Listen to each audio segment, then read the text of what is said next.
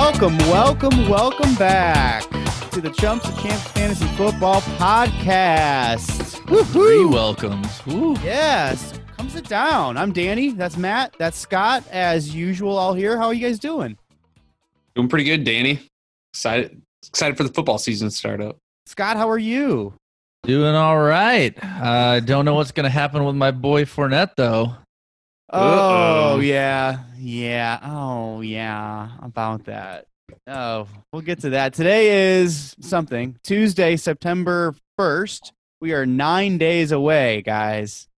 9 days away from this recording from actually having NFL football. Now, Matt, we were talking about this the other day. How much do you miss preseason now that it's gone? Oh, my God. It's definitely like that thing you neglected. You didn't know what you had till it was gone. And just being able to throw on football on TV, and it's like, I don't care. I don't care about this game. They're just going to play the backups. But you sit there and watch it, or you have it in the background, and now you just don't have it. Yeah. Scott, do you care still? No.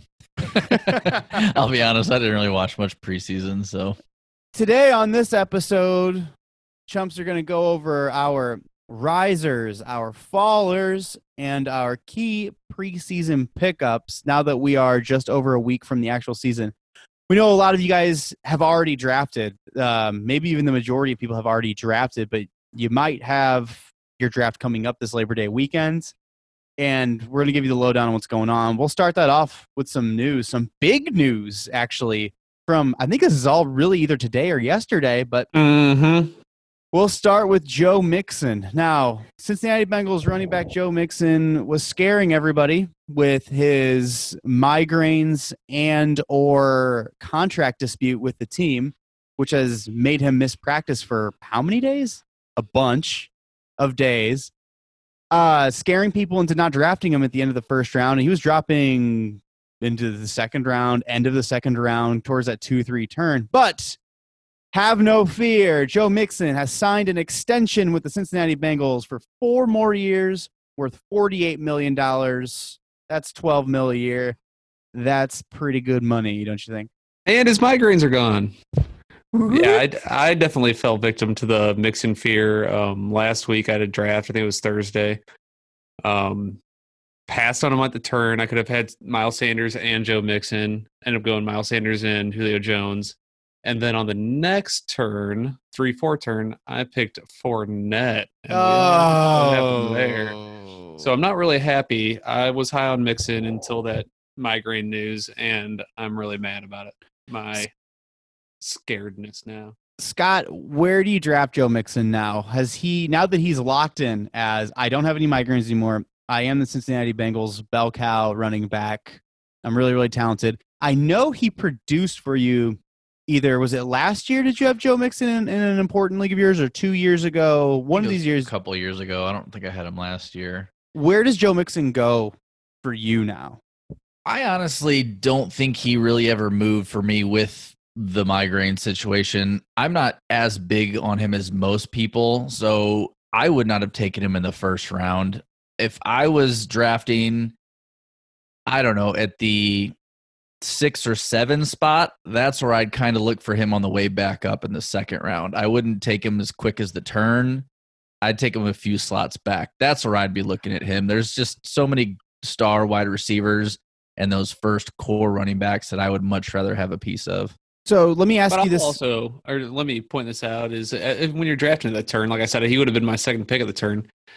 I always like to emphasize you can't be afraid to reach at the turn. Like if you want Mixon, you got to take him there with the first pick and the second because he's not going to be there at the last pick of the third. So I don't have any problem with you taking him there, even pre-news, post-news, whatever. Mm-hmm. So Scott, Joe Mixon, you like the other receivers. You say the other receivers. I'm assuming you're talking about the main 5. Yeah. Of Thomas, Hill, Jones, Hopkins, and Adams. So you take all those guys ahead of Joe Mixon. Would you take, what about like Miles Sanders? Go for it. I think I would lean toward Miles Sanders this year. That one's pretty close, but I like Miles Sanders. It's a better team. I think their offense is better. It's kind of the same role. I see him as the bell cow back who's also going to be heavily involved in the throwing game and score equal amount of touchdowns. I think those two are almost an identical role type of a running back. And what about, like, would you take Joe Mixon over, like, Chubb or Aaron Jones? Oh, definitely over Aaron Jones. Ew. Yeah. Yeah. Probably. Yeah, I'd take him over Chubb just for the fact of his receiving is going to be there, especially if you're in a league where it's half PPR. Are you guys as scared as me about Kareem Hunt? I know it's not supposed to kill it. Chubb has been a stud in the past, but man, that just scares me a lot. I don't know what's going to happen. Yeah, it does. It definitely makes me nervous. I mean, it's one of those where he's not going to be on the field during play downs or passing downs for the most part. And Hunt's shown that he's been able to do both as well. So there might be a game where Chubb isn't looking great, and then he gets benched in the second half. Looking at his stat now, through the first 10 games last year, he was a number 4 running back. And once Kareem Hunt joined the team, he was the number 18 running back. Mm-hmm. And I think Hunt hit number 26 then. So, I mean, that really scares me. I think Kareem Hunt has that much more time to game plan into the offense with a full offseason and all of that jazz. Yeah. But none of that takes away Chubb's talent. So it's a very, as Scott likes to put it, sticky wicket. Sticky wicket. I think also Nick Chubb had really bad touchdown luck last year. He got a lot of opportunities inside the 5. And, I mean, you could call it bad luck or you could call it he didn't do his job. He got stuffed like way more than projected for a guy of his talent and his size. So you would have to imagine his rushing touchdowns are going to increase. You don't have to. I think that they will. I'm really looking at the Cleveland situation, and I know I talked about this on a past show, but in a similar light of the Falcons days with Devontae Freeman and Tevin Coleman, where you can play both of them and both produce, or Alvin Kamara and Mark Ingram with the Saints, when it's like, yeah, you can play both of them and it's going to be fine. I'm wondering if this is going to be a year where it's like that in Cleveland. Do you guys think that's possible? The problem is that this is Cleveland, Danny. Yeah. Where's Anthony when you need him? Nah, wait a second. More news. We kind of hinted at it a couple times. Leonard Fournette, Scott's, I guess now it's your former boy. Right? He'll always be a Jaguar. Now, does he rank higher than Maurice Jones-Drew for you, or never? Ooh, I don't know. I don't know. And where does Blaine Gabbert fall on this list? Probably the tippy top. Pretty low, actually. So Leonard Fournette was officially released by the Jacksonville Jaguars. Then he cleared waivers and is now currently, as of this recording, a free agent. So lots to unpackage here. What does this? We'll start with Leonard Fournette himself. What does this do to his draft stock? If you're going to draft right now or this weekend or whenever you're going to do that, how far does Leonard Fournette go now that he's a free agent? Pretty far for me. I have him in one league and I'm not happy about it at this point. The landing spot is the biggest thing. Who knows where he's going to land, and it has to be somewhere where he's going to get the bulk of the carries. If I think he's anywhere where he would have been with Jaguars, I know they're not a great offense, but he was going to be the bell cow, and touches are king in fantasy, and I need to see those touches. Mm-hmm. Yeah, I think he's got to go to a team. I think he's going to go to a team that needs significant help at running back. I don't think he's going to be picked up by a team that needs a supplemental guy if they've already got an early down back or a big bell cow guy. I think he's going to go somewhere where they're really needing somebody to step in and be that experienced 3-down back that influences their offense pretty heavily right away. You guys want to make bets right now on landing spot? Where I think he's going to go, or where I think would be, the best. I guess let's not put a wager on the bet, but yeah, what would be your favorite landing spot for Fournette? For Fournette. So, and I'm going to take contracts out of this because I don't know specific contracts of current running backs, all of them throughout all 32 teams. But I think the best landing spot for the team and for Leonard Fournette is Buffalo. I like it. I think they could use a guy like Fournette who can just get great volume. They are a playoff team. They have high hopes for this year with a great defense, adding Stephon Diggs, hoping for a Josh Allen improvement. I think Fournette would solidify them as AFC East favorites if they're not already, and AFC contenders in general. But I don't know about I don't know how much. I know they just drafted Zach Moss, and you got Devin Singletary and all that jazz. But I just think if I heard Fournette to the Bills, I'd be like, oh, bingo. Yeah. The Zach Moss thing was the only thing that was making me think, that probably won't happen. But who knows? Scott, where do you think he's going? Oh, man, that was a good one. I like the Buffalo situation. The other kind of two I'm debating would be Washington. Yeah. Because they don't have They got rid of Geis. Yeah, they don't have a number one, but they're not a great team. The other spot I was looking because they've been known to do this kind of thing is New England. Oh God, can you imagine that? They don't have that big guy there. They've got like 4 supplemental pieces. You bring him in there, and New England knows how to use a guy for 1 year and then just drop him because they don't want to sign him to big bucks. Oh, Matt, okay, what do you think? My favorite landing spot for him would probably be Tampa Bay. They seem all in this year. They went and got Brady. They got Gronk because they had Brady. They got Godwin. They got Evans. And the one thing they're lacking is just a really good veteran running back. And I think that would be Fournette. They're all in on this offense. I think it'd be a great fit. And my one team that I have Fournette in, I'd be super happy with that landing spot.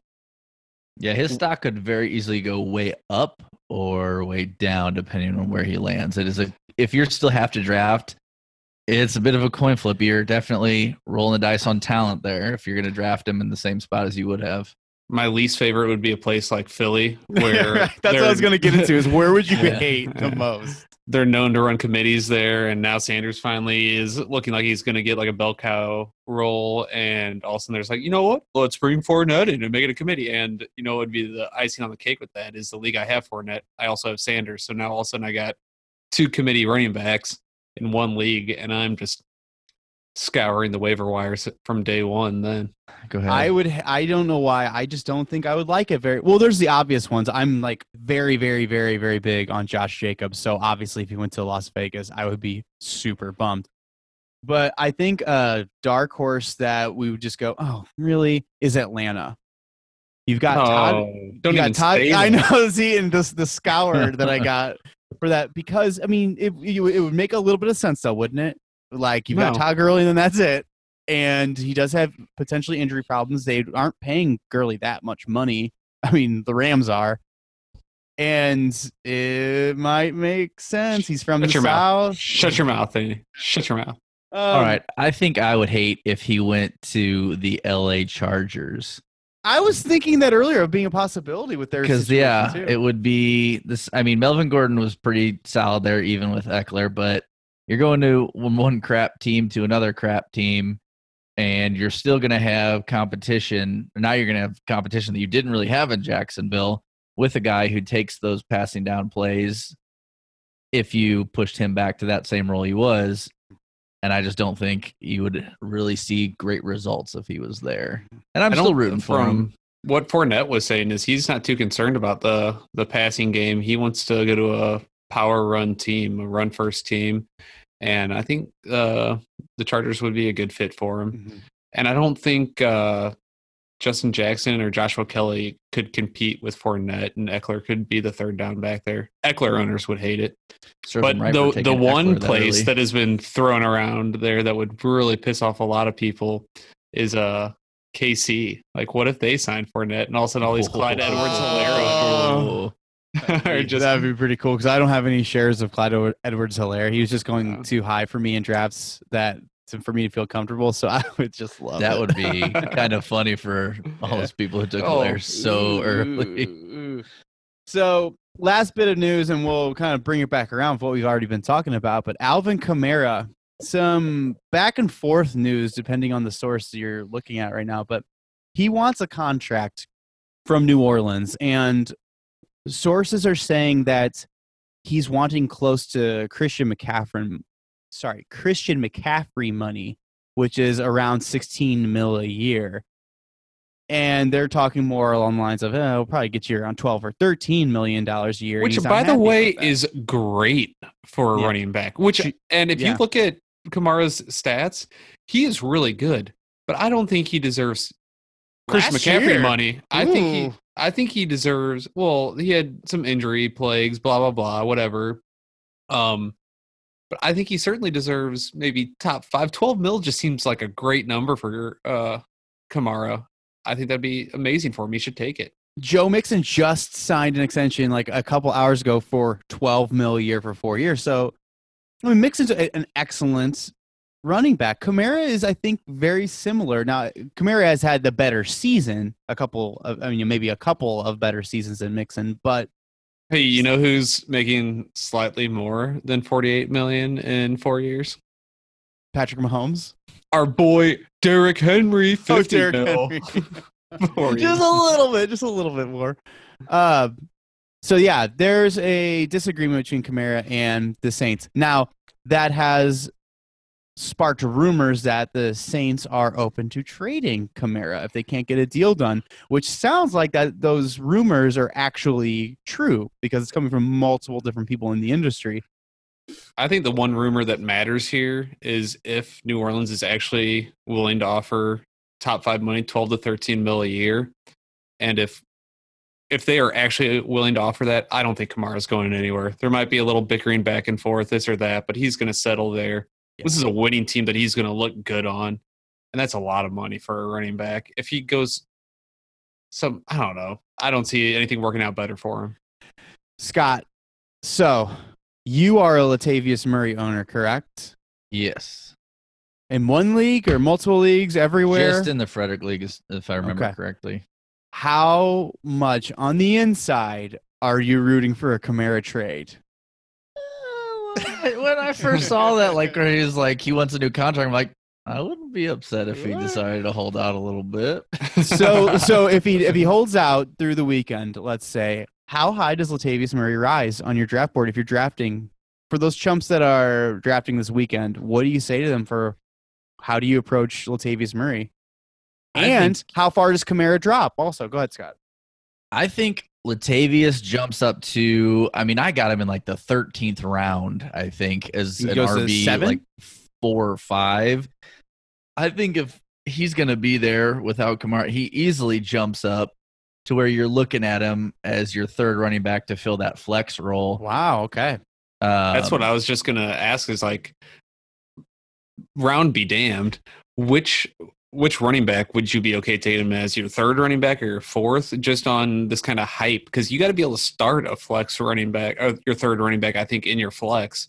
And I don't know if just this hype alone makes me think that he's flex startable to start the year. Would you take him over Cam Akers? No, not me. Scott? Not with just from what we've talked about with Kamara. You don't know. If it was a for sure that he's going to hold out till he gets a contract, maybe then I would start to think about it a little more. But Akers has a lot more upside and potential lead down back, whereas this could all be fluff and be over in 3 days. Yeah, correct. What about Kerryon Johnson? Someone like that? I don't know. I'm so wishy-washy on Kerryon. I think he's kind of fallen in my stock right now. So it says Swift's back on the field. If that helps. Yeah, Swift's back on the field. They were always at a 50-50 split.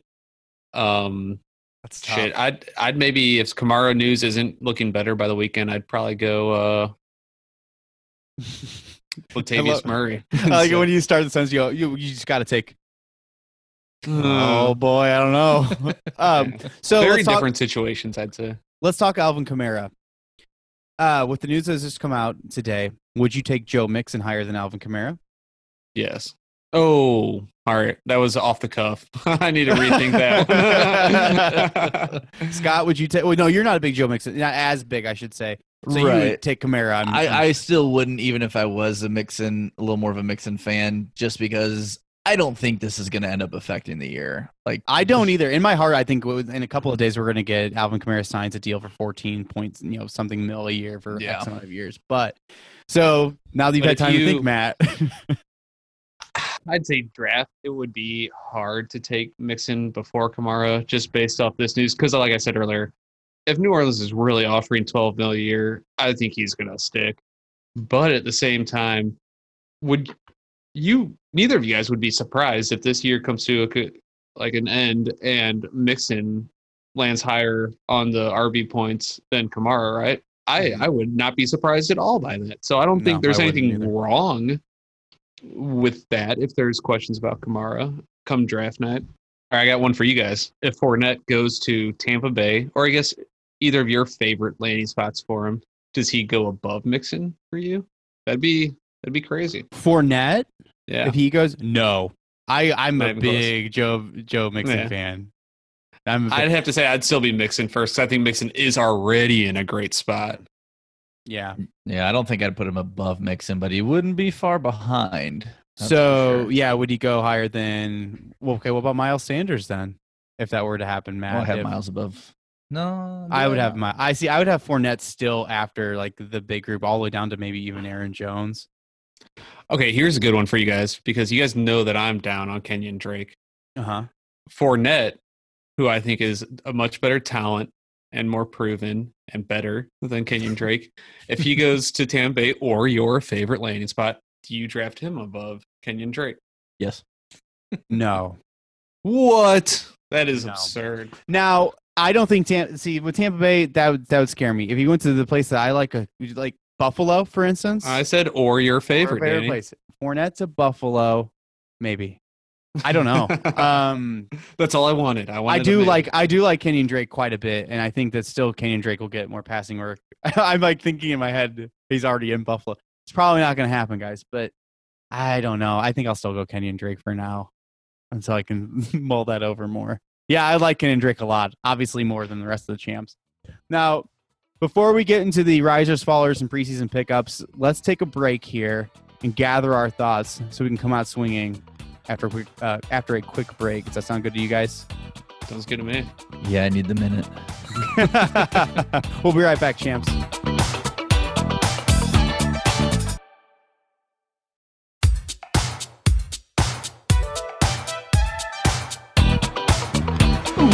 Welcome back, everybody, to the Champs Fantasy Football Podcast.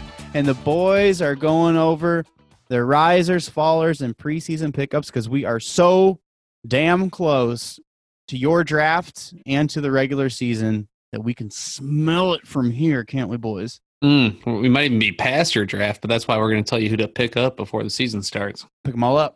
You can go over what you screwed up in the draft, just like I did. Let's start with the risers, guys. Who are the guys that are climbing up our draft boards and climbing into our hearts? Who? So stupid. As of today, which is September 1st. Matt, go ahead and start us off with your first riser. I got my boy Tyler Boyd as a riser. I wasn't high on him early in the season, but the more I read about him, the more I've seen him do recently. I'm not as scared with AJ Green coming back in the fold. Seems like Boyd has had a lot of time to work with Burrow, and they've developed a really nice connection, is all the reports out of camp. And he's really just been the one consistent factor there. I like Boyd this year. I've snagged him pretty late in a couple of my leagues. I'm not sure what his ADP is right now, but he's still going at a bargain. And I don't think he would be an awful wide receiver 3 if you draft heavy in the other positions earlier. Scott, why don't you give us your riser? My first riser is wide receiver Brandon Cooks. He's been creeping up my draft board the last several weeks. And looking at that team, obviously they have a great quarterback. Cooks has done it before, barring last year with the Rams. He's had great seasons every year with different teams, so he's shown he's got the ability. Walden won him. And be that as it may, he still put up great fantasy points. You're not drafting him forever, just this year. So I think he's going to be the clear, far and away number one on that team. I'm not a big fan of Fuller or the who is Stills, I guess, is And Cobb, I believe, is there now. Randall Cobb. So, I mean, looking at those guys, I would have to think Brandon Cooks is going to be the for sure number one. And you're getting him as a wide receiver 4 usually in drafts. I think that's where I got him in one of our leagues. And I think he could easily put up, wide receiver 2 type numbers if he ends up being what I think he's capable of being there. A lot of vacated targets in Houston. Got to go somewhere, right? So For show. my first riser is Henry Ruggs of the Las Vegas Raiders, wide receiver. News out of Las Vegas is that Tyrell Williams, one of their other wide receivers, is done for the year because he needs shoulder surgery because he tore his labrum. But that leaves Ew. Henry Ruggs and I guess Hunter Renfrow, but Henry Ruggs in bright lights. I think that's what we're going to see a lot of in all kinds of different ways for the Raiders. I think they also have Nelson Aguilar. Is that right? Oh, yeah. And then it might be, oh man, I might be really going out of my gourd on this one. I should bring the depth chart up first, but there's another like old hyped receiver there, maybe Stills. Are you thinking of Jason Witten as old busted? Let me see. Oh, Zay Jones. That's from the other Bills. one. Yeah. And they also have a XFL St. Louis Battlehawk stud, Demaray Pearson L on their roster, who could really, for sure, really threaten for some targets. So Matt, go ahead and give us your second riser. My second riser is Deebo Samuel, and I've never been down on his talent or this team. You guys have heard me say it before in the podcast. San Francisco scored like the second highest offensive points last year. Everybody's afraid of their passing game, but it's still pretty efficient. It's going to be Samuel and Kittle, the main focus on this passing game. And the only concern was his injury. And guess what just happened recently? He was doing like full go sprints. He running. Yeah, he's running. So Deebo be running. It was a foot injury. Yes. Correct me if I'm wrong, but That's it was correct. a foot injury. And if he's sprinting, I am not that concerned anymore. Obviously there can be hangups with foots or like regression, but that is a great sign. And he was going so late in drafts. You run with foots. Mm-hmm. You run with foots, and Deebo runs with foots well. So snag him up if he's still going late in your draft, and don't be afraid to draft him around where he should have been being drafted, which is as like wide receiver 2 is my opinion on that. So would you take him more over Boyd, your other riser? Oh yeah, I think so because he's the number 1 on that team. And oh yeah, absolutely. I mean, Boyd might be the number 1 on the team if AJ Green keeps doing AJ Green things, but there's nobody to threaten Samuel. Well, I mean, Kittle, you could argue is the one, sure, is a number 1 receiver on their team. We get it. So, we get what you're saying. Yeah. He's the number 1 wide receiver, and they're both really good, Danny. Okay, they're both risers, guys. Scott, your second riser. Before that, I just want to say that I like that, Matt, because I got Deebo in both leagues pretty late. So nice. I got him at the end of the 10th round in the Frederick League. So that makes me feel pretty good if he's going to be pretty solid this year. Shut up. So the guy next on my list, I think I got Julian Edelman. We haven't really talked about him a lot this year. And I know it's a very different team, new quarterback, new situation. But, man, you can get him at, like I said, I think I got him at the end of the 8th. So it's not like you're looking at him to be a star on your team, but you're looking at him as a wide receiver 3, maybe a flex play. And I think he's fully capable when he's still far and away the number 1 there to put up numbers that would be equal or better than that. Yeah. Would you take him over Brandon Cooks, your other riser? That's tough, isn't it? I'm asking the tough questions today, guys. I think I would because of the quarterback I wouldn't take him over Cooks. I think Cooks has a better quarterback situation, and I think the secondary receivers are pretty similar in both New England and Houston, where I'm not a big fan of anyone else. So I think Cooks would be a better choice, more upside, younger, everything like that. My second riser is Courtland Sutton, wide receiver out of Denver. I've just been reading more about Courtland Sutton. I didn't realize how big of a guy he was, and I started watching highlights of him. And yeah, he's an amazing wide receiver. He can catch anything if it's even nearby, which is good because I don't know how I feel about Drew Lock yet. But if Drew Lock can take the next step and Jerry Jeudy can take some of the coverage off of Courtland Sutton, he could be a steal. And I'm really starting to like him in that range of like T.Y. Hilton and DK Metcalf. And like, would you guys take Courtland Sutton over T.Y. Hilton or Metcalf? No, Matt, I know you're a big Hilton fan. I'm a big Hilton fan, but that doesn't necessarily mean I value him over Sutton. Sure. I Who would think you take out of Hilton those is in a three? great situation, but he's also old, and his speed was always his factor. I think Hilton's 31 now. But one thing you didn't mention is like I don't know about Drew Lock yet, and we know Sutton's a stud. But one thing that's interesting is Shermer's there now, and I think that's really going to get the ball flowing in that offense. Matt, go ahead and give us your third riser. Third riser is Robert Woods. Oh boy, Robert Woods of the Los Angeles Rams. I just keep getting bigger and bigger on him because I keep looking at what he did once that offense took a paradigm shift last year. They switched to 12 personnel about midseason, and all of a sudden it wasn't the Cooper Kupp show anymore. It was the Robert Woods show. And that's how they're supposed to keep going this way. It's still a pass-happy offense. I like Robert Woods, and the more I think about it, the more I like him. And beginning this year, I didn't want to like Robert Woods, and now I find myself really liking him in fantasy. So easy riser pick for me. Yeah, I think he's got a safe floor. I think his touchdowns can only improve. And I know there's a lot of hype around Cooper Kupp, but yeah, I'm a big Robert Woods fan. And I guess it comes down to what you believe the Rams are going to do. Are they going to stick with the 2 tight end sets more often that was successful? And if you think that, and Robert Woods, that doesn't really affect Robert Woods as much as it affects Cooper Kupp, which then indirectly affects Robert Woods. But I think he's the safer pick. Scott, why don't you give us your third riser? I have Philip Lindsay. And as much as I don't want to see this because I have Melvin Gordon, who caught a big case of wieneritis, apparently, when he went up to Denver and had trouble breathing and such. I feel like a jerk. The guy couldn't breathe because of the altitude. We're like, come on, man. Loser. It makes me very nervous about Gordon because I was big on Gordon at the beginning of this podcast, and when I found out he was going to Denver, I liked him a lot.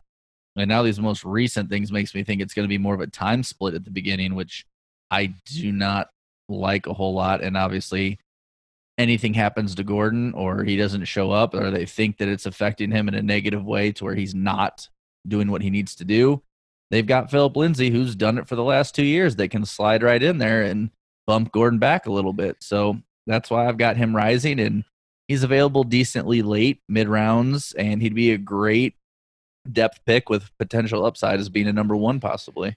And it almost sounds like you're really more have Gordon as a faller rather than Lindsay as a riser. But I think it shows like the hidden gem aspect of Lindsay is that he hasn't been anything but great when he's been in Denver. And everybody's just like, no, he can't keep doing it. Melvin Gordon's Melvin Gordon. But no, Lindsay's been great when he's there. And he's not as dynamic in the passing game, but he's going to get you those yards on the ground. And Gordon could easily get relegated to a smaller role if he's having trouble there, maybe a third down role. I like Lindsay this year too. My third riser is Miles Sanders, which is tough to say because he's already really high up on everybody's board. But the reason why I'm liking him more recently, I mean, it's kind of sucks to say, but Jalen Reagor goes down for a couple of weeks. It's not like we knew Alshon Jeffrey was going to be worthless at the beginning of the season, and what do you know? He's worthless at the beginning of the season. Goddard breaks his hand. He'll be okay, but still, it's just here we go again with the Philadelphia Eagles. I think that it's going to aim Carson Wentz's eyes right at Miles Sanders for a lot more receptions. He's going to get the work on the ground, but I think Miles Sanders and Boston Scott are going to get targeted more as these wide receivers in Philadelphia continue to just fall by the wayside. So I am liking Miles Sanders more and more as the days go by, and I think I have put him higher than Kenyon Drake now, Matt. There you go. You should. You should definitely do that. I finally think I did it. So I don't even think like consensus has it the other way. Well, they're wrong until now. Now they're fine. But Matt, give us your fourth riser. My fourth riser is Raheem Mostert, he was kind of a roller coaster, I guess, more than a riser. At the beginning of the year, I just really liked him this year in fantasy, and he was still ranked low. But then just some like tough like committee stuff came out about him. We didn't know how he's going to get used. Yeah, Breida's gone, but they have Tevin Coleman. They have other guys. They don't know how much Mostert's going to be used. But I think he's still going really late. And I think it's really easy for Mostert to continue. He's had incredible stats. Let's just put that out there right now. And for him to beat out these guys isn't going to be hard. San Fran paid Mostert because he asked for it. He goes, I want to be paid more than Coleman because I am your premier back. And what did they do? They paid him more than Coleman. Does that not show faith in them wanting Mostert to be there as their top running back? And I think he's on a contract year after that too. They're like, we'll pay you enough this year to get more than Coleman, and then prove it that you are better than Coleman. So it's just a great situation both ways. And all the reports out of camp, Mostert's doing great. So huge riser for me. That's a big part. I have 0 shares of Mostert, and I wish I had a lot of shares of Mostert. Scott, your 4th riser. I have Keenan Allen. I wasn't real big on him before, team situation and everything, and quarterback situation. But at the same time, they got to throw the ball, and they got to throw it a lot. And he has been their number one, obviously, for several years now. So it's not a big shock that he's going to be their go-to guy. And let's see, just looking at it, I mean, he's 28, so it's not like he's real old and incapable of being, at the end stages of your prime. So I still think he's going to be great. It might be influenced a little bit because I have him in a league now. Well, I don't think it's influenced, but I think you're right, because I think he kind of was the forgotten wide receiver of like the top 25. Nobody was talking about Keenan Allen. He's always produced. Granted, it was in a different situation with Phillip Rivers, but he is touted in the league as the elite of the elite in route running, which is a big deal, especially when you have a young quarterback that's going to come in there. They're talking about how even right now in practice, he's shredding defensive backs, and he's going to be open. He gets tons of volume. I'm with you on rising on Keenan Allen, and I'm really glad you pointed that out. Yeah, the scariest thing about Keenan Allen is that team and offense. I don't even want to say offense, just the team scares me. I think it's a tough situation in LA for them. Right, Bosa now. And then it's nobody. My last riser, my 4th riser, is Chris Carson. And we've heard only positive things. The only thing scary about Chris Carson is his hip. And I know it's the preseason, and you're going to get a lot of the coach speak, and you're going to get all the hype trains up and rolling for nonsense things. But they say he looks 100%, he feels 100%, and Seattle wants to run the ball, even though they got arguably one of the best quarterbacks in the league. They want to run the ball, and it starts with Chris Carson. So I'm liking him more and more and more as the days go by. Matt, do you have a bonus riser? I have a bonus riser. Just want to hit on him quickly. Michael Gallup. I think everybody was really scared about him earlier in the year because of CeeDee Lamb, and I've cooled off that fear. Let's remember how hyped we are on Gallup, what he's done in fantasy before and everything. And now everybody's like, oh, they drafted CeeDee Lamb. Gallup's not going to get any of these targets. Well, I think this is the second time this podcast we're going to mention Cobb. But Randall Cobb was in Dallas last year, and he demanded, I think it was at least 15% of the target share last year. And I don't see, and he's gone now. I see CeeDee Lamb getting about that 15% share. And I think Gallup's going to get what he got last year, if not more. He's talented. And he's going real late. I think he's easily going to be a wide receiver 2 in fantasy this year. So don't be afraid of Michael Gallup like everybody seems to be this year. Michael Gallup or Tyler Boyd? I'd still go Boyd. Mm-hmm. Scott? I think I might go Gallup. I abstain from voting. No, I'll go with Boyd. Yeah. You guys got anyone else that you're thinking of off the cuff? No, you want to head into fallers? Oh yeah, that was a lot. There's a lot of good risers. Let's get into fallers. All the people we hate. Let's get bummed out over here. I can start us off. I'll start us off with Le'Veon Bell as a faller. Why, Danny? Why? I know it's a shocker, and I think a lot of these fallers are going to be kind of not shocking, but Adam Gase head coach of the New York Jets, brings in Frank Gore, 37-year-old guy, because he had him in Miami. And I think, first of all, Frank Gore is making me nervous about Le'Veon Bell, because Le'Veon Bell's going sometimes at the end of the third round in fantasy drafts, and now that's scaring me. Then he tried to bring in Kalen Ballage. And did you guys hear about this? How Kalen Ballage is not on the Jets because he didn't pass his physical. So that trade, yeah. So they tried to draft, like, Miami was about to cut him, and the Jets like, no. We'll give you a 7th round conditional pick. Yeah. And then Ballage failed his physical, so he's not on the Jets. He got flipped back to Miami. So Gase is trying to add more pieces. Leonard Fournette. Enter Leonard worry Fournette. about that. Right. So it's just not a lot of positives around Le'Veon Bell right now. I would say the biggest positive with Le'Veon Bell, and maybe I'm looking at the bright side because I own a couple shares of Le'Veon Bell, is he has been on fire on his Twitter game lately. I don't know if you guys have been paying attention. I think he has his own photographer at practices because he has some incredible shots of he's posting like every day, just like ripped abs, like running the football, this kind of stuff. And it's like, man, it's getting me hyped. But who is taking all these pictures of you? Yeah, of just you. Who's cropping out the rest of the Jets? I still would take Bell, but not as high as I would have a week ago, I don't think, because there's just a lot of things that are scaring me now. I would take Chris Carson ahead of him. Would you guys take Carson ahead of Bell? Yeah. Yes. For sure. Would you guys now take someone like James Conner, who's got his own question marks? I think James I would Conner was now. kind of one of those that didn't make my list, but has been rising on my list, and I think I would take Conner above Bell. Would you say that you would put him in a risers segment of one of our shows if we ever have one? I absolutely would, actually, now that we're looking back on it, because I took him in an auction draft, and everybody was passing on Connor, and I threw out a bid I thought was I thought it would be beat for him, and I won Connor, and I was like, I'm happy with that. I'm very happy. And his risk isn't any more than a lot of other risks around him as a running back. Like you said, Lev Bell's around him. That's what I'm saying. Is, So that's the point. Is, I mean, weigh these risks. Le'Veon Bell.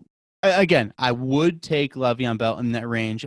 It's just somebody that I've got exclamation marks around on my notes now because he is making me nervous with all this negativity around camp.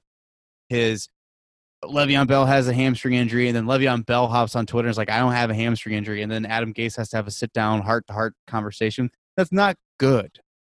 I'll tell you, the one that I was back and forth on in a league that I think I ended up selecting Le'Veon Bell was Lev Bell and David Johnson.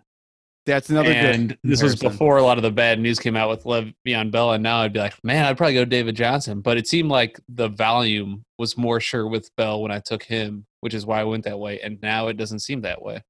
Matt, why don't you get into your number one faller? My number one faller is a pretty easy faller right now with recent news. Jalen Reagor, he was a hyped rookie, I guess, but he just got announced out 4 weeks, I guess, because he needs surgery. And out 4 weeks on just surgery sounds like something that could be lingering and take time to get into football shape again and all of that stuff. So I'm not excited about Jalen Reagor. The one thing I will really mention here is keep an eye on him in about 4 weeks' time on your waiver wire. If you're struggling with wide receivers, maybe snag him and bench stash him at that point, because he could be a factor midway through the season. By that time, all the Eagles wide receivers will be in the hospital. So, good point. Scott, your first faller. My faller is Austin Eckler, and to be quite frank, he's just slowly been falling down my rankings literally since we posted our first rankings, I think. He's just not somebody. The more I look at the situation, the less and less I get excited about him. I know he did great after Gordon left for how much of the season? I don't remember how many. Gordon was out for the first 4 games, and Eckler was really, really good. And then he was worse, but still fine when Gordon was back. Okay, so I think he's great in terms of, I would say, flashes in the pan. I don't think he's someone that could hold up in that lead back role. A bell cow. You don't think he's a bell weeks. cow? I don't. I mean, he's only 5'10", 200 pounds, so he's not the biggest guy. And I just think if he's going to be on the field for all those passing downs, they're going to be splitting timeshares with the running downs with multiple guys, I feel like, over there. Jackson, is it Justin Jackson? Justin right? Jackson and Justin Joshua Jackson. Kelly. Hey, by the way, Scott, did you know that Marshall Faulk was 5'10", 211 pounds? So Austin Eckler's got 9 more pounds of fat. Yeah, he's. And I'm not saying that. Have you seen the pictures of him on Twitter of Austin Eckler? Holy God! I did not know that he was that chiseled from stone. Go ahead, Scott. I just don't think he's going to hold up in that role. I think he's phenomenal in the passing game and change of pace and third down back kind of role. I don't know. It's just more of a hunch, but I just would not be taking him as early as he's going in drafts. Now, I know, Matt, you are in the same boat as Scott of not a big Austin Eckler fan. I think I'm the highest out of the champs on Austin Eckler. I think he's going to be fine. But there are like experts in this industry that are really, really high on Austin Eckler, like putting him up there in that tier directly behind Cook and Kamara and Edwards-Helaire and like right around Mixon territory or even higher than that. And I don't get that. What's to be excited about this offense? Because, I mean, as great of a running back as you can be, you got to be on an offense that can score. I don't see that too much for Eckler, and I think he's going to get challenged for early down work. And what's scary is he's getting challenged by Justin Jackson and Joshua Kelly. Not scary names at all. And I think Eckler excelled when he was in the role where he had to take over a larger role last year. But I don't think that keeps going. Everything changed. Everything changed when Phillip Rivers left. It's just different. Phillip Rivers likes to dump the ball off. We don't know what Herbert wants to do at the NFL level. He may want to as well. Not even Herbert to begin with, right? Tyrod Taylor. And the last time we saw Tyrod Taylor in Cleveland, it was a train wreck. I think I like Austin Eckler more than you guys, but I get what you're saying. Would you guys take Austin Eckler or Aaron Jones in a half PPR? Can I abstain? No, you have to pick, but Scott can go first. Sorry, Scott, go ahead. I think I would take Jones. I think there's more touchdown potential there. I think I would too. I think Eckler is like the last of that tier, and then there's a break after that for me. So now, Matt, you can just agree with us and say Aaron Oh my Jones. God, I'm looking at the ADP right now, and it's 11 is Aaron Jones, 13 is Eckler, and right between them is Miles Sanders. Why is anybody taking? Why is anybody taking anyone besides Miles Sanders here? I agree. If you make me pick, I'm going to make you pick. I'd probably go Eckler. Nothing excites me about Aaron Jones this year, and I could be totally off base with that. I'm not a big Green Bay fan, I guess. Could be hurting me on that one. I mean, yeah, and I'll just real quick about Aaron Jones. I think Aaron Jones he really is an incredible running back. He's just in it seems like a bad situation in Green Bay. But anyway, my second faller, I won't talk long on Melvin Gordon because we touched on it a little bit when Scott brought up his riser, Philip Lindsay. But Melvin Gordon goes to Denver, is having trouble breathing because it's really high up in the air, which is not uncommon when you're training. But then he gets a rib injury. And the fact that Philip Lindsay is doing fine in Denver, has rushed for 1,000 yards 2 seasons in a row. It's looking like it might honestly be a 50-50 split now. And I just don't know how much I'm digging it. Matt, go ahead and give us your second faller. My second faller is a pretty easy faller after recent news. Leonard Fournette released, cleared waivers, looking for a team. There's no guarantee that he's going to have that huge volume that he used to have in Jacksonville. He could be effective somewhere else, but we don't know his workload. We don't know where he's going. He's going to fall in your drafts. But I'll take this opportunity to say that fallers doesn't necessarily mean don't draft this guy at all. It means they're going to fall in your draft. And if they hit value, if you think Fournette's probably going to find a good home and you want to take that risk, you can get Fournette at a bargain now. So don't take these all as negatives. Yeah, and he's going to fall. I mean, there's going to be an injury somewhere. There's going to be an injury somewhere, and then someone's going to go, oh, crap. And then they're going to sign Fournette. So he will find a home. He's a great running back. He will find a home. Scott, your second faller. I've got Cooper Kupp, and I know we touched a little bit about that when we talked about Robert Woods as a riser, but I just remember when we were first doing rankings and looking at, everyone else's rankings, and it was like Woods and Kupp like back to back in rankings on the draft board. And now it's like, who would you draft first? I would put Woods light years ahead of Kupp when it comes to when I'm looking to draft them, just because of what you guys mentioned earlier. The team did so much better with Woods when they switched to their more successful scheme in the second half. And I think he's just going to continue that train, while Kupp, maybe they'll adjust it to get him a little more involved, but I just don't see him being what he was in the past with the touchdowns and as many receptions as he was getting. I don't think it's going to go back to that. Yeah, Kupp has always been the better of the end zone targets in Los Angeles compared to Woods or whoever. They do aim for Kupp a lot in the end zone, but that's the most volatile fantasy football stat you can have is touchdowns. You get 10 one year, you get 2 the next year. So I don't love that idea in the second half. I'm with you on Cooper Kupp. My third faller, won't touch on this that long, is Alvin Kamara. And I put him as a faller. I would still draft him. He right now has fallen to the spot where I am back and forth on. I think I put him right behind Joe Mixon. I have the main three of McCaffrey, Barkley, Elliott. I've got Cook there. I like Henry still. I have him higher up than I think the industry. Still, what was bad about Henry? A lot of people have Henry lower because there's no passing volume there. But even in half PPR, 1,500 yards on the ground, it doesn't matter. Or in 16 touchdowns, it don't matter. I think I've got Mixon higher. I've got Jacobs higher.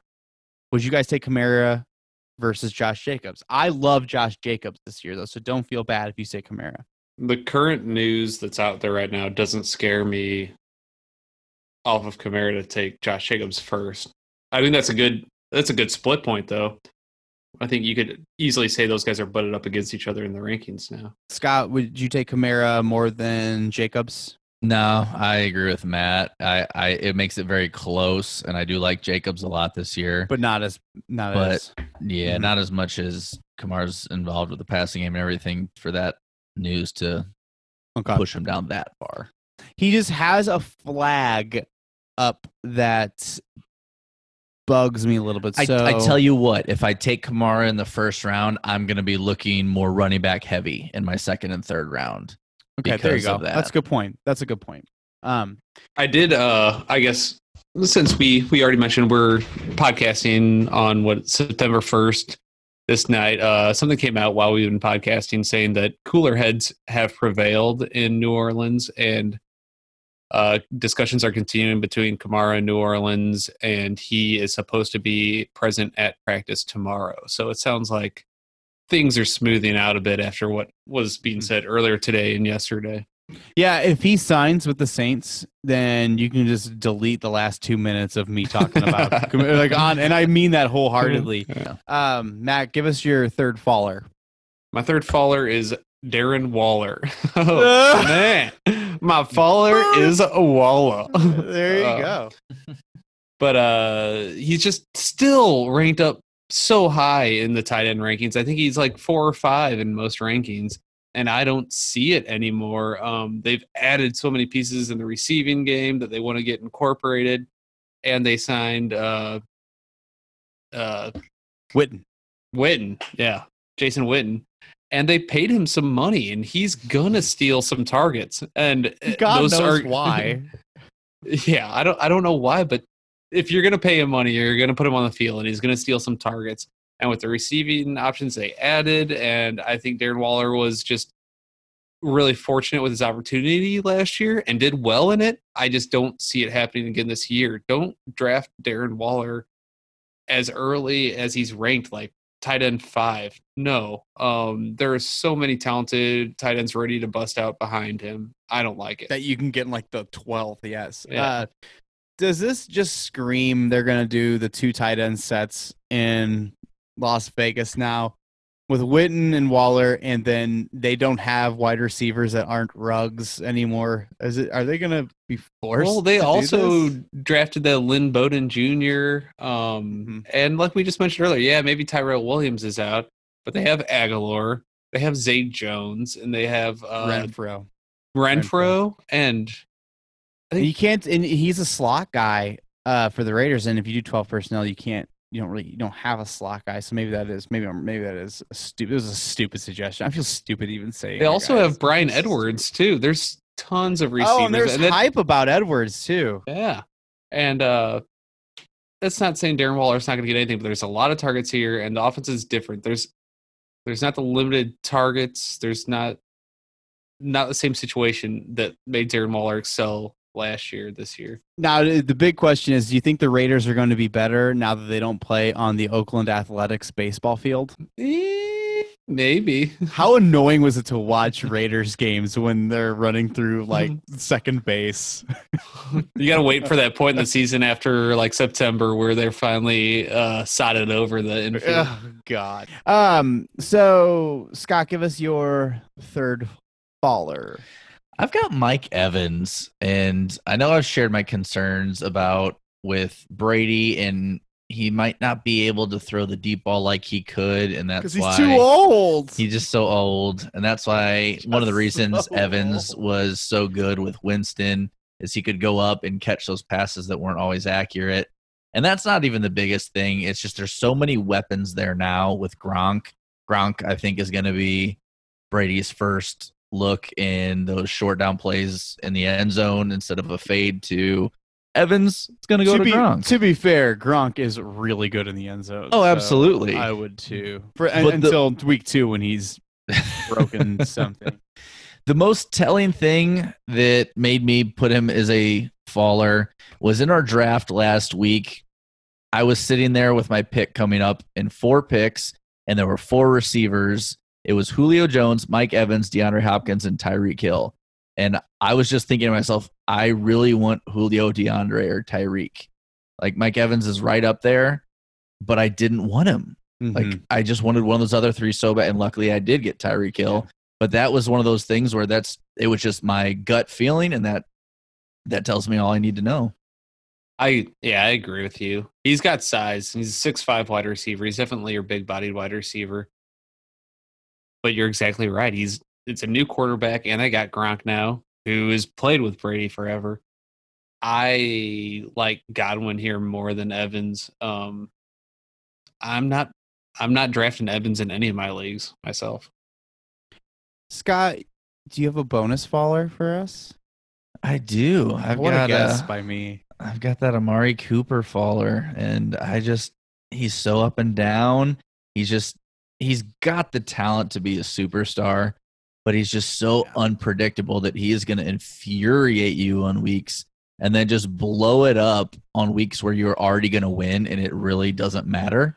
Yeah. And then when you need him to put up 8 points, he's going to give you a 1-banger, and then you're really going to be pissed. Fantasy football is already stressful enough for me, and I don't need that in my life.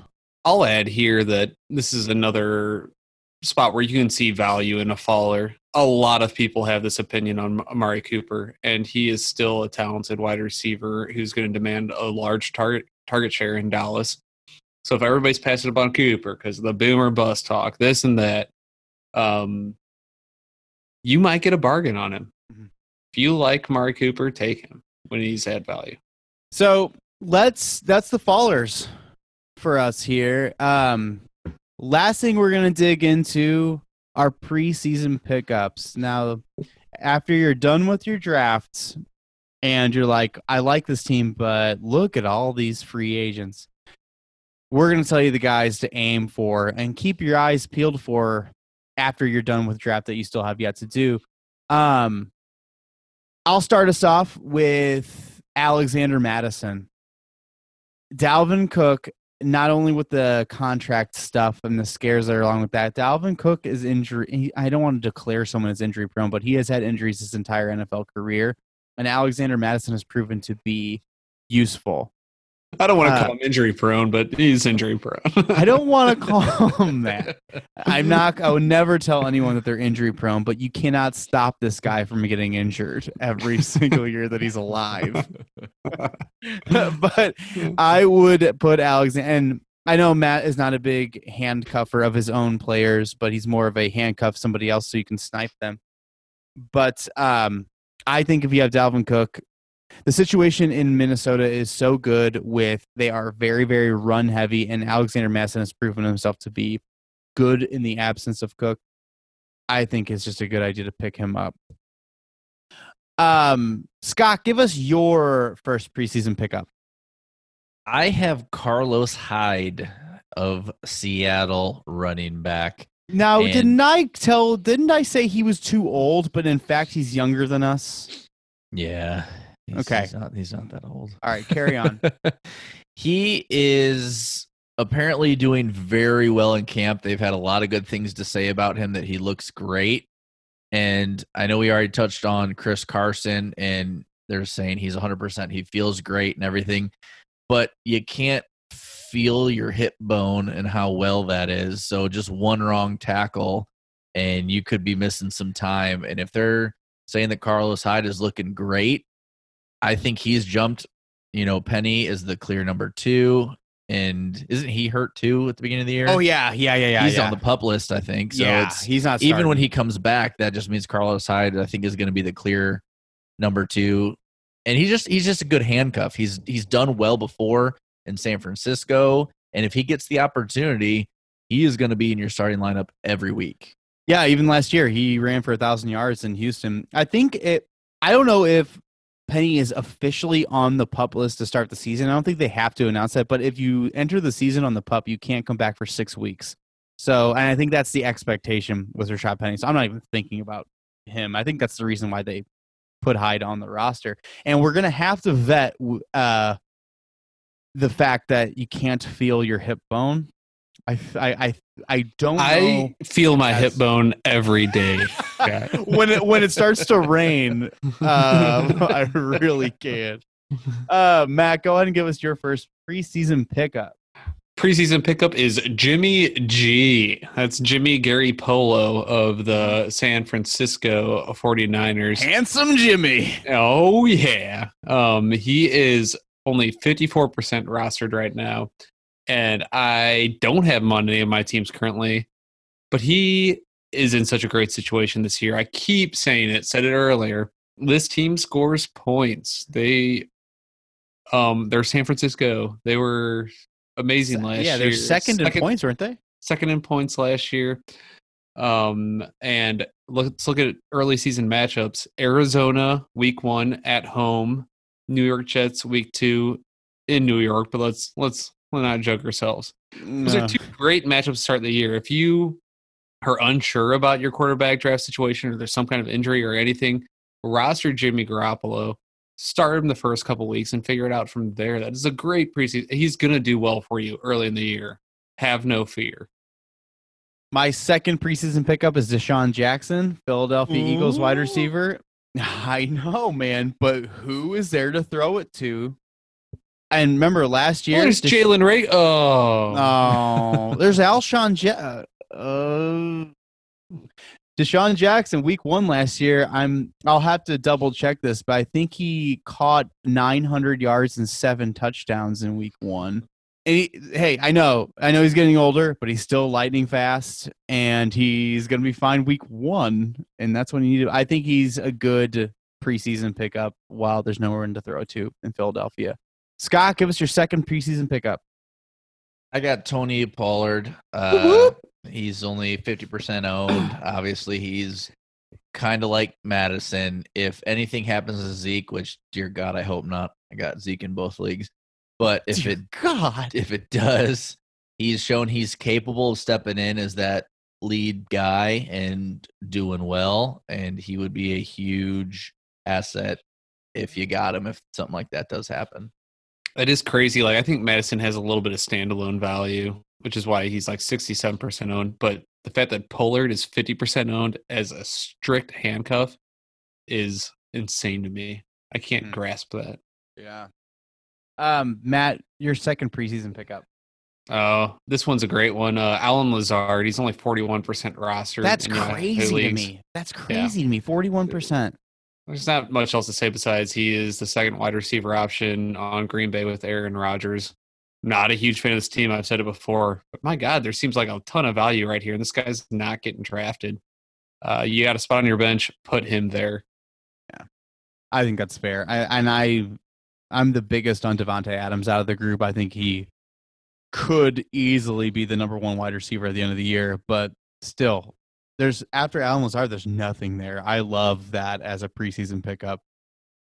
Who are we on now? Are we on me?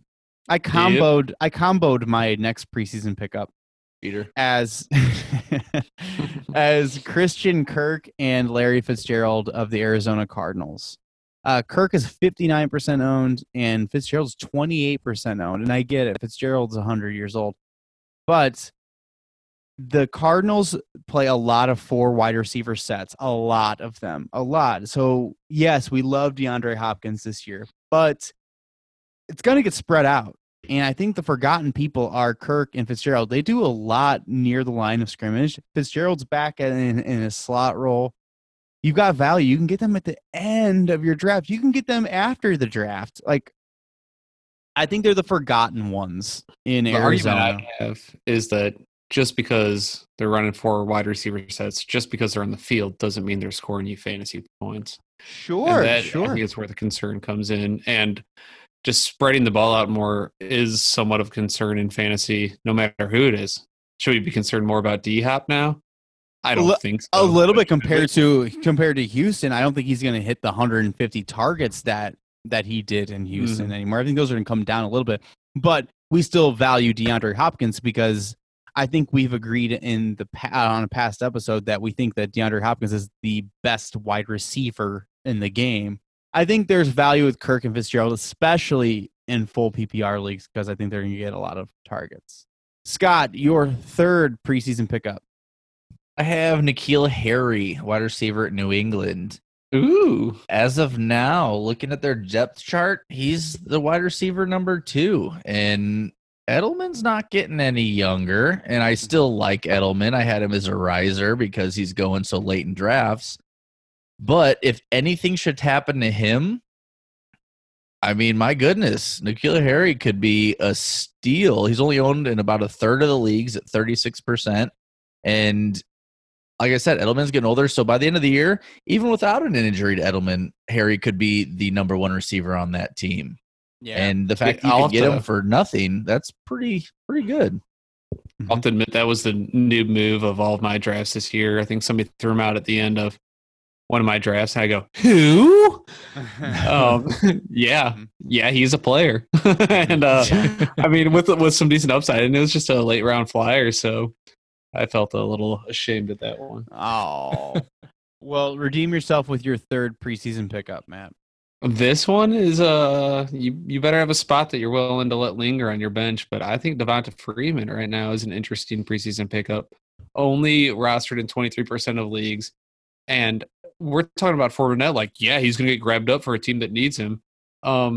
Freeman is no slouch himself, so he could easily fall into a good situation. If you got the room for him, put him on your bench, see what happens. Could pay off huge at this point. My big question about Devonta Freeman is he going to lower his price now that Leonard Fournette is also in the same exact boat as him? And I think Leonard Fournette is by far the better running back at this time than Devonta Freeman. And that was the big problem with Freeman, is that he wanted way too much money, and everyone was like, no, dude. And that's why he's still a free agent. Well, now I think before the Fournette news, we could have said that Freeman is the best running back free agent available, and now he's not. What I'll say is I don't think he is better than Fournette. He is available in everybody's league, most people's league right now. If you already drafted, Fournette is not. So that's a good point. That's a good point. The reason he's a good preseason pickup is you throw him on your bench right now today, he might lower his price because Fournette is out there demanding more money. and all of a sudden Freeman gets picked up instead of Fournette, and you got yourself a running back in a good situation for free. So free. that is how things could work out in your favor. My last preseason pickup is Chase Claypool, who wide receiver for Pittsburgh. He's a rookie, and there's just a lot of positivity coming out of camp right now about how great he's picking everything up. There's nothing he can't do. He's a big guy, and I think he's going to complement Juju and Deontay really well. I think he's going to be the third wide receiver. Worth picking him up, seeing what happens. Who knows? There's a lot of unknowns in Pittsburgh, and just with the good things happening out of camp as a rookie, throw him on there. He's only owned in 8% of leagues. So if you're in a deeper league, do it. Just go there and do it. Do it. Scott, wrap it up, man. Your last preseason pickup, and I'm a big fan of this one. I got Joe Burrow. I mean, he's not available in most leagues. He's owned in 69% of leagues. So he's taken it a lot, but we've talked many times about having the 2-quarterback approach, or you got the vet who you think is going to be decent, but then you want to grab that rookie with upside because he might be huge and just blow it up after the first few weeks once he gets his feet under him. And Joe Burrow's that guy. He's been growing on me a little bit lately to take that risk of, if you don't have one of those stellar quarterbacks and you want somebody with huge upside, if he doesn't show up, then you just drop him. But he's still there in some leagues, and he's worth the risk. Matt, I have a question for you before just talking about Devontae Freeman. Would you have Justin Jackson on your bench or Devontae Freeman? Oh, I'd probably go with Justin Jackson. Mr. Justin Jackson's going to be the lead dog. What is Justin Jackson? I have Justin Jackson, and I thought about Freeman afterwards. I'm like, I don't know. I'd be interested to see what Justin Jackson's ownership percentage is. Now, what happens when Devontae Freeman signs with the Chargers? Boom! Fantasy football's over. Oh, yeah, you're gonna make Matt answer, aren't you? Okay. I think I'd go with the upside of Freeman right now, because Jackson had some negative news come out. Wasn't it with like an injury or this or that? He's on the sideline. I don't know. Joshua Kelly was getting an opportunity, but I would go with Freeman just for the upside. How about this now? Reichwell Armstead of the Jacksonville Jaguars, now that Leonard Fournette's not there, or Devontae Freeman. I personally would go with Armstead because I have Armstead on the team that Devontae Freeman's probably available in that league, so I'll have to go with Armstead. Chris Thompson could see a lot of that work on that team. Scott, Freeman, or Armstead? Yeah, I'd go for the guy who's for sure going to play now. Oh, on your team. And yeah. Oh, because the upside there is looking great. So, let's wrap it up with this. Hold on. You guys both got 4 pickups. I only had 3, so I'm just going to throw one more out there. You do it, bud. Corey Davis, wide receiver, Tennessee Titans.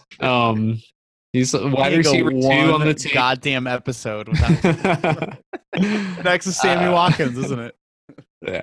Oh man, I wanted to throw him on here, but Corey Davis or Sammy Watkins, both great preseason pickups. A lot of volume there, a lot of upside there. Well, volume with Sammy, upside with Corey.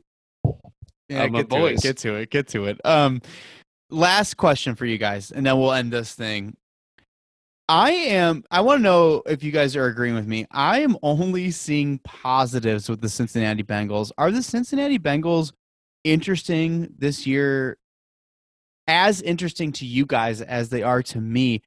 I know they won 2 games last year, but I'm really starting to be a believer that Cincinnati's going to turn this thing around in 1 year. Am I crazy? I don't know. They seem to me like I've been hyped about them in the past at times. They seem like the Cleveland that nobody talks about like they're Cleveland. I mean, they're also in Ohio. Yeah. But like they're hyped at times, and they just usually fall in their faces. So I'm hoping. I really like you said, I like a lot of things they're doing. I want them to do well. I don't see them as. Here's the way I look at it. Now that Burrow's in there, if he was the quarterback that was not a rookie this year, but last year, and had a year under his belt and then played maybe the last few games and just got a little experience, then maybe I'd like it. But coming in with no preseason, as good as he is talent-wise, I don't see them having a good enough start to be relevant this year. So maybe not relevant. Maybe relevant. Was I think I have him winning like 5 or 6 games, and that's huge. Which is a big step up from where they were. I don't see him being a 500 team this year. No, but Scott, Joe Burrow has been sitting in his parents' basement reading the playbook. So my goodness, that was apparently news. So that just tells you about Cincinnati. If that's news, there you go. That's all that's happening up there. Well, that's it. That's all we got for risers, fallers, and preseason pickups, guys. You've got everything you need. Now, on the agenda, next episode, we are going to do the first annual, I should say, Chumps Awards show. Look at that. I even got music for it. So the first annual preseason Chumps Awards, we'll explain more. It's going to be super fun. We're so close to the regular season. I think we only have 2 more episodes to record before we're watching football live, guys. Maybe, unless we just go into like a coma from anticipation. Oh, I'm so glad you said it. I'm like, oh my God. That's pretty morbid. Yeah, I guess. I guess if we're in comas. Well, they got 2 unless someone gets in a car crash and then they can't record anymore. Good Lord. So we'll end it on that note, guys. Hopefully we'll see you in a couple of days. It's going to be the most morbid prediction episode. If, man. Go to chumpsandchampspodcast.com. Find everything you need. Instagram, Twitter, we there. Facebook, we there too. Like and share. Thanks for sticking around this whole time, guys. We'll see you in a couple days. Drive safe, chumps.